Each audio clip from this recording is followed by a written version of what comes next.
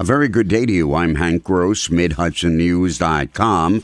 It's Thursday, January 2nd.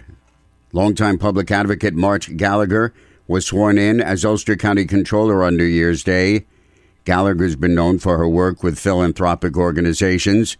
She says her move into politics was inspired by efforts in transparency, something she believes is integral to Ulster County's team of officials. I am going to swear to work hard for you in this new position, and I am going to swear that I will be as collaborative and bipartisan as I possibly can, and I swear to you that I am going to stick to my principles even when it's not popular. State Controller Thomas DiNapoli, who swore in Gallagher Wednesday, said the best controllers share the same ideal of integrity and ethics. Brian Marr, a former Walden Village mayor, has been sworn in as the new Montgomery Town Supervisor. The 34-year-old newly elected official said family values will be the foundation of his town operations. A lot of problems that we're going to face, we're going to try to tackle, we're going to try to address.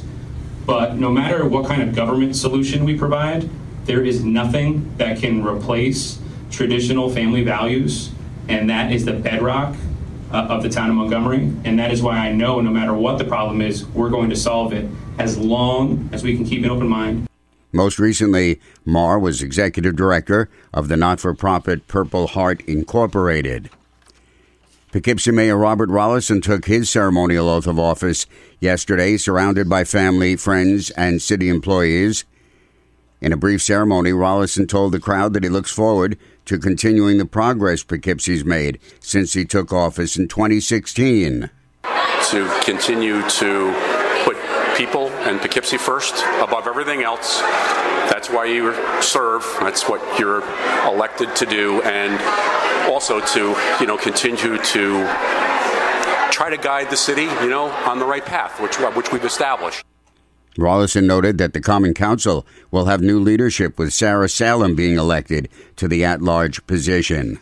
The city of Port Jervis is on the move, Mayor Kelly Decker said, after being sworn in for a third term in office on New Year's Day. He noted that home ownership is up, building permits are soaring, events and amenities are bringing people into the city to visit, and in many instances relocating there. Affordable housing remains a plus for Port Jervis, along with its tax rate, said the mayor. I know a lot of people complain about New York State and their taxes, but if you go and look and you do your research, Port Jervis has the lowest taxes for the services that are rendered in the entire tri-state area, including a stable tax base, which is only going to grow. Decker also pointed to a solar farm being developed on the Old City dump that is projected to save as much as $240,000 a year in city energy costs. The new state criminal justice reforms, including elimination of bail for a host of criminal charges, took effect on New Year's Day. District attorneys and police chiefs across the state have voiced their opposition to the provisions that include no bail release of suspects, 15-day evidentiary discovery, and lack of funding from Albany. Orange County DA David Hoovler, president of the District Attorneys Association of New York, said while some reforms are needed, there are concerns about the new law. We're seeing how difficult implementation is going to be, particularly with the fact that there's no funding that was really given to the upstate communities. We don't have a lot of funding for programs, but we're going to do our best. State Senator Jennifer Metzger of Rosendale, a member of the Democratic Majority Party, said reforms are needed, but she's going to fight for that funding for local law enforcement.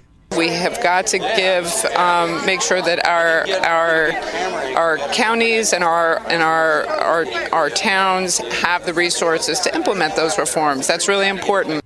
Hoovler expects some of the provisions of the new law will be tweaked. I'm Hank Gross, MidHudsonNews.com.